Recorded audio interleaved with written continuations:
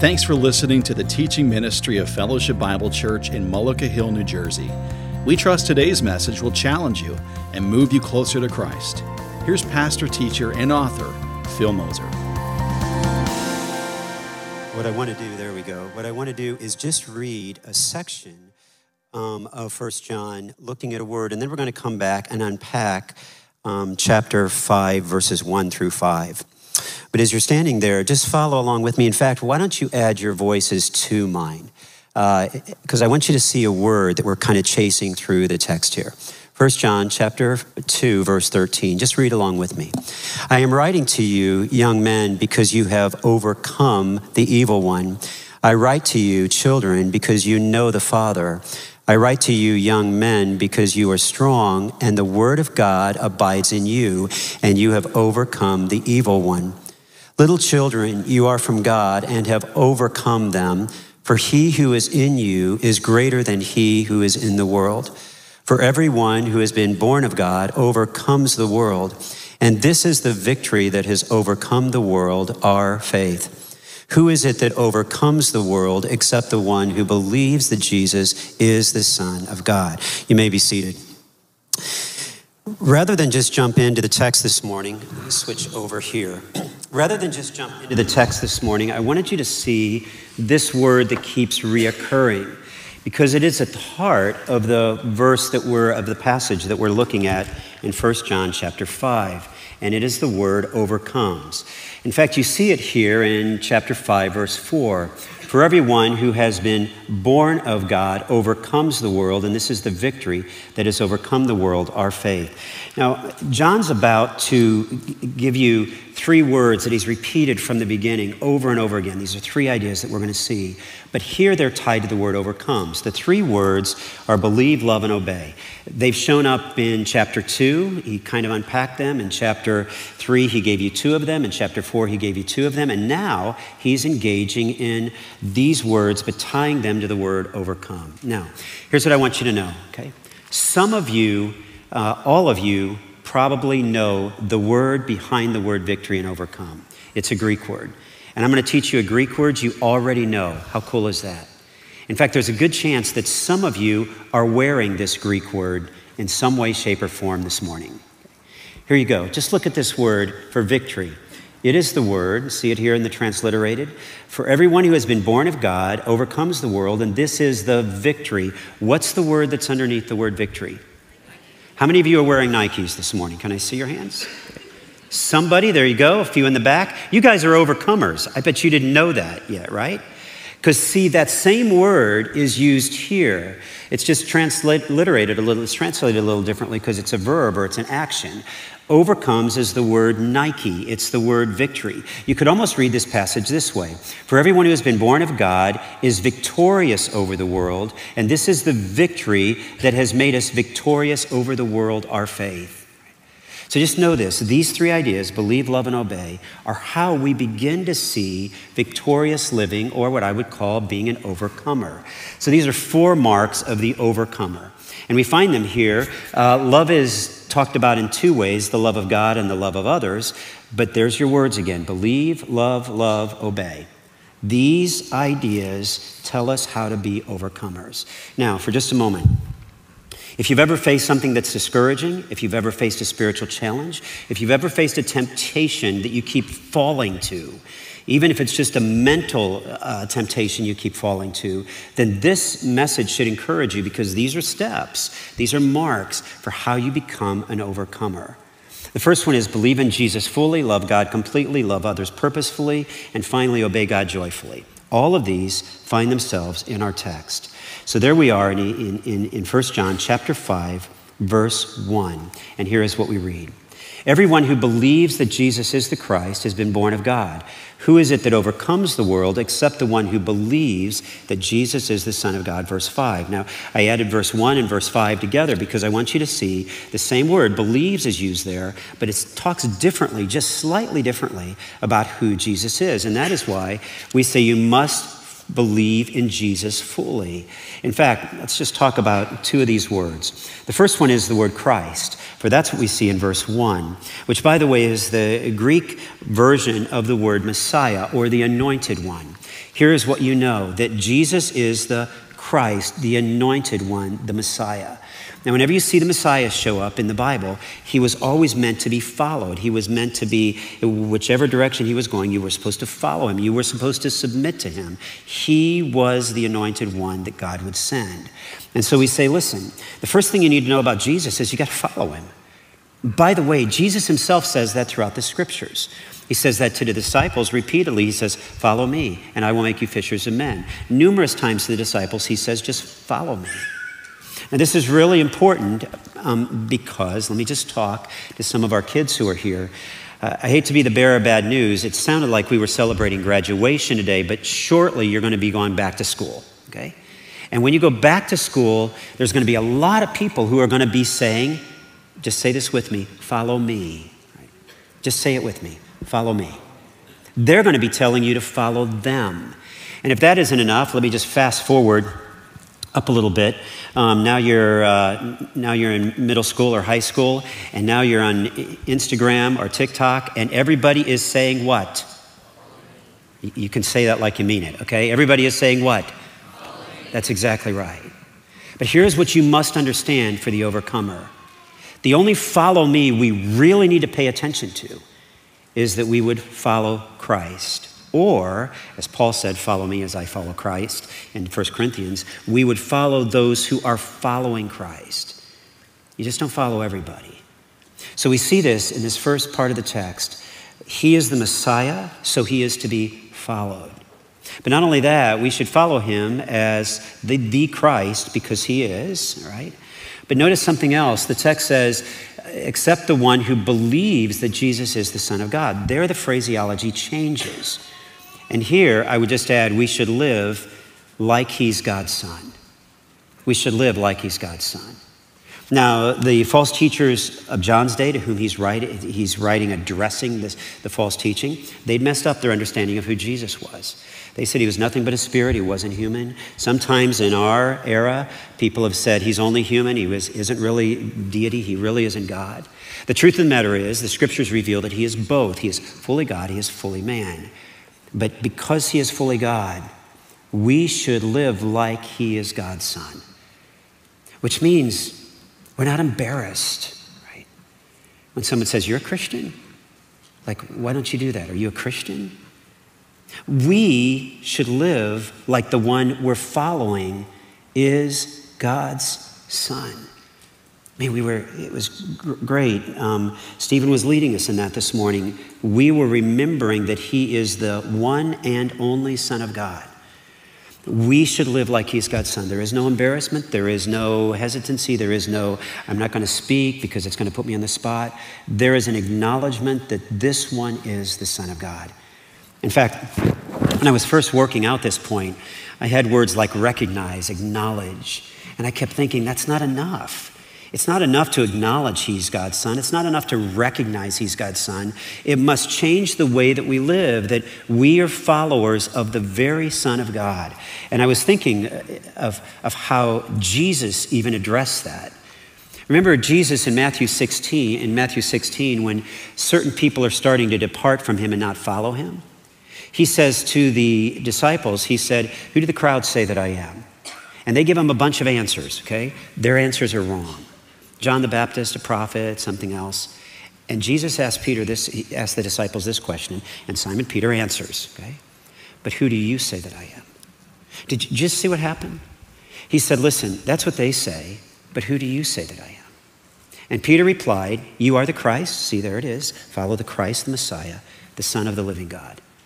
Peter gets both of these things. John comes back and reviews both of these things when he writes, and Jesus answered him, blessed are you, Simon Bar-Jonah, for flesh and blood has not revealed this to you, but my Father who is in heaven. Jesus does not deny the fact that he is the Son of God. He flat out says, you're right, Peter. You got it right. Now, the thing I love about Peter is that Peter got it right, but Peter didn't always live like it was right, remember? Here is the Son of the living God. So if you're thinking, well, Phil, I can't do that because I failed. I tried to do it. I tried to follow. I denied Christ. I didn't take a stand when I should have. I just want to tell you the Bible's full of that. It's full of people who didn't do it even though they knew it to be true. And yet, God restored them and forgave them. Peter himself will deny that he knows the Son of the living God 3 times, as a matter of fact. And yet, when Satan has desired to sift you like wheat, Jesus said, so I prayed for you. Satan sifted him like wheat. He denied Christ 3 times. Yet Jesus comes back and restores him and says, listen, Peter, I know you lacked courage the first time, but listen, when you grow old, you will reach out your hands. They will wrap your hands. They will take you where you do not want to go. Peter, you will follow and even die a martyr's death because you recognize me to be the Son of the living God. Here's what I want you to see about Jesus. It's an incredible thing that you and I must believe in Jesus fully, which means 2 things. We follow him as the Christ, and we live like he's God's Son. When someone says, who is Jesus to you? You shouldn't only speak of the fact that you have this personal relationship with him, but you should say he is the Son of the living God. Now, one writer has said, listen, for John, true faith, that is what we believe, always leads to love for God and others, and true love always results in obedience. Notice how the writer picked up these 3 ideas again. True faith, belief, love of God, love of others, and also obedience. So that brings us to the second one. We must love God completely. We must believe in Jesus fully, so you struggle to be an overcomer in certain areas of your life. Here's the first thing, believe in Jesus fully. Here's the second thing, love God completely. And just let me show you that in the text as well, chapter 5, verse 2. Actually, in verse 3. By this we know that we love the children of God when we love God and obey his commandments. For this is the love of God that we keep his commandments, and his commandments are not burdensome. So there we see it twice, the intentionality of loving God. But we just don't love God kind of intermittently. We are to love God completely. Now, for just a moment, I came upon this great statement by John Stott in my study this week, because it shows you that we have brought remember we talked about this before, we do not define love by the way our world defines it and slap it on the Bible. And the world defines love as a pretty much emotional experience. What I hadn't made the connection on is this, that not only do we think of loving other people as an emotional experience, but we sometimes think of loving God as an emotional experience. And while it is true that there are certain emotions in loving God, it is not based upon that. It's not the foundation of that. In fact, Stott said it this way, love for God is not an emotional experience so much as a moral commitment. Loving God is not so much a moral experience so much as a moral commitment. And let me see if I can explain that. That is because we are commanded to love God. What are the first 2 commandments? This, that you shall love the Lord your God with all your heart, soul, mind, and strength. That is a moral commitment. I will do whatever I can to love God better. It doesn't mean I wait to feel something and then say I'm going to love him. In fact, if you follow Christianity anywhere over the course of the last decade, you know that there are numerous Christian leaders that now are doing what they call deconstructing their faith. They're saying, listen, what I believed in the past isn't what I believe anymore. In fact, I'm not even sure I believe there's a God anymore. I don't know the causes of all of that, but I'm guessing that some of that is based upon the fact that they saw their love for God too much as an emotional experience and not enough as a moral commitment. The scripture gives us this command. Love the Lord your God with all your heart, soul, mind, and strength. So with that in mind, let me just unpack for you a couple ways that we demonstrate or show our love for God. Here's the first one, okay? Our love for God is revealed through our priorities. So rather than say, if it's a moral commitment, Phil, how do I know that I'm loving him well? The first way is simple. Our love for God is revealed through our priorities. And our love for God is confirmed by our obedience. But let me just start with the priorities first. Matthew chapter 6, Jesus teaching there in the Sermon on the Mount, uses the words love and hate back to back. And he uses the words love regarding the master or God, and regarding what I'm going to call priorities, or another way to call that is what we might call possessions, okay? And just notice how he says this in Matthew chapter 6, verse 24. He said, no one can serve 2 masters, for either he will hate one and love the other. See, it's an issue of priority. or he will be devoted to the one and despise the other. You cannot serve God and possessions. Now, some of your translations render that with the word money, but I think it's actually broader than that. I think it has to do with the things we possess. So let me give you 3 things we possess, okay? And so I'm going to kind of divide you so you can say them with me, okay? Over here, I want you to say time. Say time. Time. Over here in the middle section, say the word talents. Over here in this section, say the word resources. Okay, so here we go. These are the things we possess. These are the things we possess. You got it. It's not so simple as to say, well, it's just what I do with my bank account. It's far more than that. You and I possess these things, and the way that we spend these things reveals what we really love. It reveals whether God has a priority place in our life or not. Let me just take talents. Who had talents? Where was my talent section? Right here. Let me just talk to you guys for a second. The rest of you can listen in, okay? Talents, my talented people, okay? Here's the thing you need to know about talents, right? When you use your talents, do you use them for the glory of God, or do you use them for the glory of self? You say, well, I want to use it for the glory of God. Thanks, somebody answered. That's great. You were listening, okay? Glory of God, but here's how you know if it's for the glory of self. If you use your talent and you wait or want to be recognized, I'm just telling you, you're probably looking for the glory of self. And I say that by way of personal confession. We long for the applause of earthly applause more than heavenly applause. We long to know that something was recognized. And that has to do with the fact that when we used a talent, we wanted to know that our talent was recognized. And that's a reference to the fact that you love your possession, your talent, more than you love God. How about my time people? Where was time? Time over here. Yeah, my time people. Just think about this for a second. Do you spend your time like it's your time? Or do you spend your time like it's God's time? We should, thank you. I love kids answering this, all right? The adults have gotten, your mom and dad, they just got so mature they don't answer me anymore. So that's, so here's the thing. We should spend our time like it's God's time. Like it isn't even the content of what we're watching. It's really the fact that we just aren't thinking of spending our time like it's God's time. And I get it. We're distracted. Just for a moment, if you haven't done this yet, set your phone to screen time, okay, and see what happens. And then just let the Holy Spirit convict you for what you see, okay?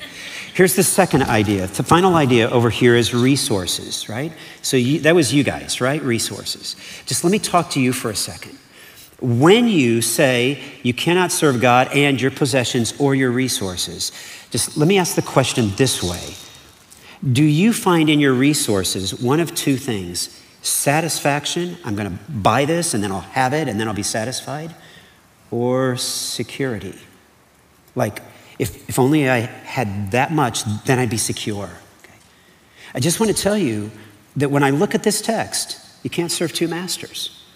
Either you will hate the one and love the other, or you'll be devoted to the one and despise the other. You cannot serve God and your resources. If you find the meaning of life in the fact that you bought something and you think you'll be satisfied, or you have enough that you think you'll be secure, I'm telling you, there's been a shift of your priorities. Here's the idea again. Our love for God is revealed through our priorities. And those priorities are, whether they are, say it with me, time, or, that's right. All of those possessions reveal where your priorities are. Now that's really important because you just learned that you can whether or not you're loving God well based upon those 3 issues alone. You can begin to say, I can tell that I'm loving God or I'm not loving God. And it doesn't really matter experientially what you're feeling as the diagnosis of whether or not you're loving God well. Here's the other idea in the text. Our love for God is confirmed by obedience. That's right. Our love for God is confirmed by obedience. And you can take any one of the commands that the Bible gives and ask yourself, are you confirming that you love God by keeping those commandments. And sometimes, even, well, there's plenty of commandments in the scriptures, sometimes the Lord is impressing on our hearts something to do. And you just got to know that when you keep denying that, when he's saying, hey, call this person or talk to this person or just offer help to this person, or I want you to engage with this individual in such and such a way, or this organization in such and such a way. When God's laying that on your heart to do, and you're denying it, pushing it back, okay, I just want to tell you that you're not obeying what the Holy Spirit is asking you to do. Our love for God is confirmed by our obedience. And watch this. And we see this with two phrases in 1 John chapter 5. When we love God and obey his commandments, for this is the love of God, that we keep his commandments. Two different words. The first word, obey, is the idea of producing or doing something. It means that you're just not sitting there. You're actually engaging in doing and producing. Out of your love for God, it's producing obedience to his commandments. Whatever God would ask you to do, it's being produced out of that love for God. But the second word, keep, is another word. It's the word guard, the word attentive. It's like someone is watching, okay? Someone is watching. How many of you guys have a watchdog at home that barks, okay? A few of you, great. How many of you have a neighbor who's got a watchdog at home that barks? Okay. Most of you, all right? Now, I know that's a frustration to you, but that should also be an encouragement to you. Because sometimes they're just barking at something running through the backyard, but sometimes they'd actually be barking at a burglar outside your house, right? The point is this, that there is this, caught in this word, keep his commandments, is an attentiveness, an awareness. You're guarding it, which means you're not easily distracted by everything else. You're obeying, producing, obedience to the commandments of the Lord, and you're also keeping his commandments. You're guarding. You're not distracted from those. Two more. Here we go. Love others purposefully. We're not only to believe in Jesus fully, love God completely. These are marks of the overcomer, right? So these are giving you a little bit of a test schedule. Like if you're wondering why you're struggling, overcoming, then just come back. Do I believe in Jesus fully? Do I love God completely? Do I love others purposefully? And we see this as well in the text. By this we know that we love the children of God when we love God and keep his commandments. The two are side by side. This shouldn't surprise us. They're always side by side. Loving the Lord your God with all your heart, soul, mind, and strength, and love your neighbor as yourself. Here they're reversed, but the same idea is there. We love the children of God when we love God and obey his commandments. I took this John Stott statement and I thought of it in the same way too, but I've added a phrase. Love for God, and I would add, for others, is not simply an emotional experience so much as a moral commitment. You don't have to feel that you need to love someone to actually say, as a Christian, you are my brother, you are my sister. I don't have to wait on something to happen to love you. It is a moral commitment that I will love you. And the Bible does this really, really well. In fact, we're going to do this together, like right now. Okay, so if you're one of our kids who are in here today, this is your part to participate. All right, so in 1 Corinthians 13, we find 16 different ways that demonstrate our love. Okay, so I just want you to read the passage with me. Okay, here we go, verses 4 and 5. Love is patient and kind. Love is not jealous or boastful or proud or rude. It does not demand its own way. It is not irritable, and it keeps no record of being wronged. It does not rejoice about injustice, but rejoices whenever the truth wins out. Love never gives up, never loses faith, is always hopeful, and endures through every circumstance. Now, you just saw what the moral commitment of love looks like. Okay? Now, since my kids are really honest, right? The kids that are here speak the truth kind of, they just kind of blurt it out, which is great, okay? Just take a look at this page, verses 4 and 5, and tell me which one of those words you think you most need to work on. Now, this is important. We're not going to tell which words your mom and dad need to work on, okay? But this is the words you need to work on. Which one of those words? Are you patient, kind? Sometimes are you jealous? Are you boastful? Are you proud? Which one? Just help me out, okay? Somebody.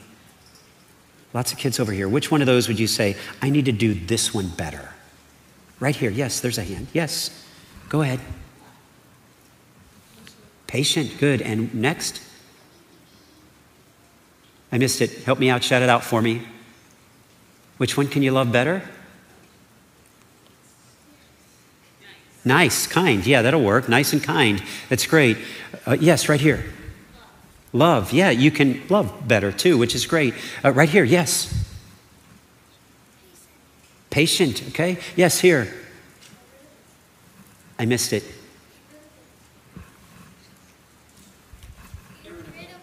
Okay, great. I still missed it, but that's okay. I'm a grandpa. Okay. Somebody over here. Yes. Great, kind. Okay, here's what I want you to do. Okay, do me a favor. Adults, you just saw how wonderfully transparent kids were. Okay, so guess what? Now it's your turn. Okay. Which one of these do you need to work on? Just raise your hand and shout it out. First page. Pride. Thank you. Yes. Patient. Good. Somebody else. No record of wrongs. Great. You're doing a great job, but there's still some adults who you probably have not become perfect in your loving of others yet, okay? So go ahead, shout it out for me. Good, good. Over here.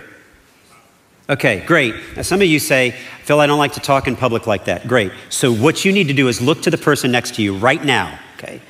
And tell them which of these you need to work on. So everybody do that right now. Which one you need to work on? Which one you need to work on?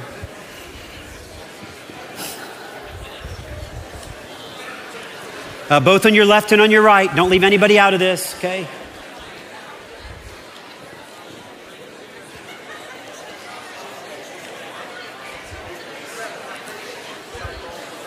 Perfect. That's great. Okay, now you know what you're supposed to work on, okay?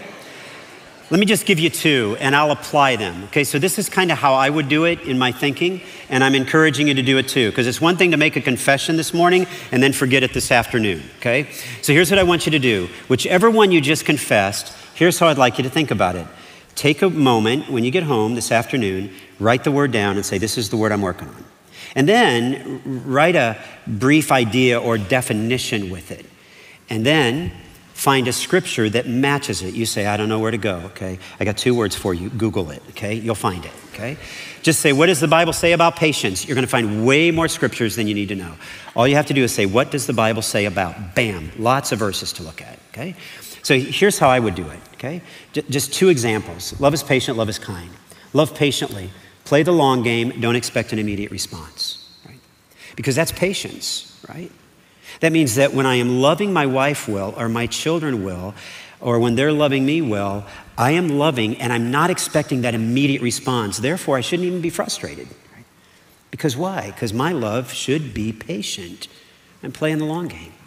I don't need a response to something. I'm not dependent upon it. Why? Because love should be for me a moral commitment. As I love God, I should love others. And therefore, I don't need the response back. I can be patient. Or how about this one? And I'm just thinking again of the fact that we would not necessarily be looking at a response. I'm thinking of Ephesians, 2 Peter chapter 3, verse 9. So when I looked up, where is God patient? Guess what I saw? The text says there that God is patient, not wanting any to perish. Which means that when people said, hey, if the Lord said he's returning, they were saying to Peter, how come he hasn't come back yet? And Peter says, listen, God is patient. He's waiting on you to respond to him. And that's how you get there, 2 Peter 3:9. How about this one? Love kindly. When you're mistreated, don't return evil for evil. When you're mistreated, don't return evil in return. And you say, well, where did you get that in the Bible? Simply this, I Googled it, Ephesians 4:32. Be kind to one another, tenderhearted, forgiving one another as God in Christ forgave you. Which means that we struggle with kindness when someone wasn't kind to us. In fact, if you say, well, yeah, but you don't know the kind of anger that people have at me or that my family has at me, and that's why I can't be kind, then you haven't read verse 31. Because verse 31 lists 6 different words for anger, putting away wrath and malice and evil speaking and slander. 6 different words that describe for you the way that someone's angry at you. And then verse 32, be kind to one another, tenderhearted, forgiving one another. So if we're to be loving others purposefully, We can love patiently, we can love kindly. And here's what you do. Whichever one you just turned and confessed, go home and work on it. Don't simply say, well, I confessed it in church, so it's taken care of. No, it isn't. Love purposefully. Write the word down, and this week, work on that word. One final one, and then we're done. Obey God joyfully. Believe in Jesus fully. Love God completely. Love others purposefully. Obey God joyfully. And back again to 1 John chapter 5. Note this at the end of verse 3. For this is the love of God, that we keep his commandments, and his commandments are not burdensome. Have you ever wanted desperately to do something to follow the Lord or obey the Lord in a commandment, but you found it to be such a burden, right? And this text is saying, but they're not burdensome, which should teach us something, that there must be a way that we can obey God joyfully. You say, well, I could obey God joyfully, but frankly, Phil, life is just so difficult. My circumstances are so hard. So let's talk about that for a second. Or you might say, I could obey God joyfully, but nobody notices when I do that. Right? We'll talk about that. There's two reasons I think in the scripture that we don't obey God, that at least two that the scripture give, that we don't obey God joyfully. And the first one has to do with difficulties. And the second one has to do with difficulties, sort of. First of all, see your difficulties as character building, not debilitating. If you want to obey God joyfully, then you've got to stop looking at your circumstances as if they are debilitating to you. And the scripture is going to open this up in just a second. You're going to see that your joy, obeying God joyfully, is not tied to your circumstances. I'm going to show you that over in Romans chapter 5. Not only that, but say it with me. Only one person said it like they meant it. Greg said it in the front row. Everybody else was kind of mumbling it out like, I'm not about to say that, okay? I want you to say it again. Not only that, but a little bit better. Now, I need the children to help me out here, okay? So you did a great job showing mom and dad how they're supposed to share. So just the kids, I want you to shout out, rejoice in our sufferings. 1, 2, 3. Very good, a few of you, all right? Now the adults are going to join you, okay? Not only that, but we rejoice in our suffering. Why? Here's why. Knowing that suffering produces endurance, endurance produces character, character produces hope. It has nothing at all to do with avoiding the circumstances. Rather, it's rejoicing in the circumstances because we know this, that where suffering is, there is endurance, and where endurance is, there is character, and where character is, there is hope. You got to see your difficulties as character building, not debilitating. There is no way that you will ever obey God joyfully as long as you find that you're one of those people that always grumbles and complains about your circumstances. All you're doing is looking at your circumstances and complaining. You in confession here, I struggle with that at times. You and I must learn to stop saying and grumbling and complaining about the circumstances. Rather, we can rejoice in them. Here's the second idea. See that Jesus gets more glory than you. That's right. See that Jesus gets more glory than you. Because if you struggle because you're not being recognized, you're not being honored, you're not being respected, none of that feels like it's there, then you and I would do well to go back to what John the Baptist said when people were leaving his ministry for Jesus. Okay. I love this. Verse 29, this is what he says. John chapter 3, 29. Therefore, this joy of mine is now complete. I could not be more joyful, John the Baptist says. Why? Because he must increase, Jesus must increase, but I must decrease. For every moment that John the Baptist was decreasing up to his head being taken off and placed on a platter, this was what John was saying. This joy of mine has been made complete. Jesus must increase, I must decrease.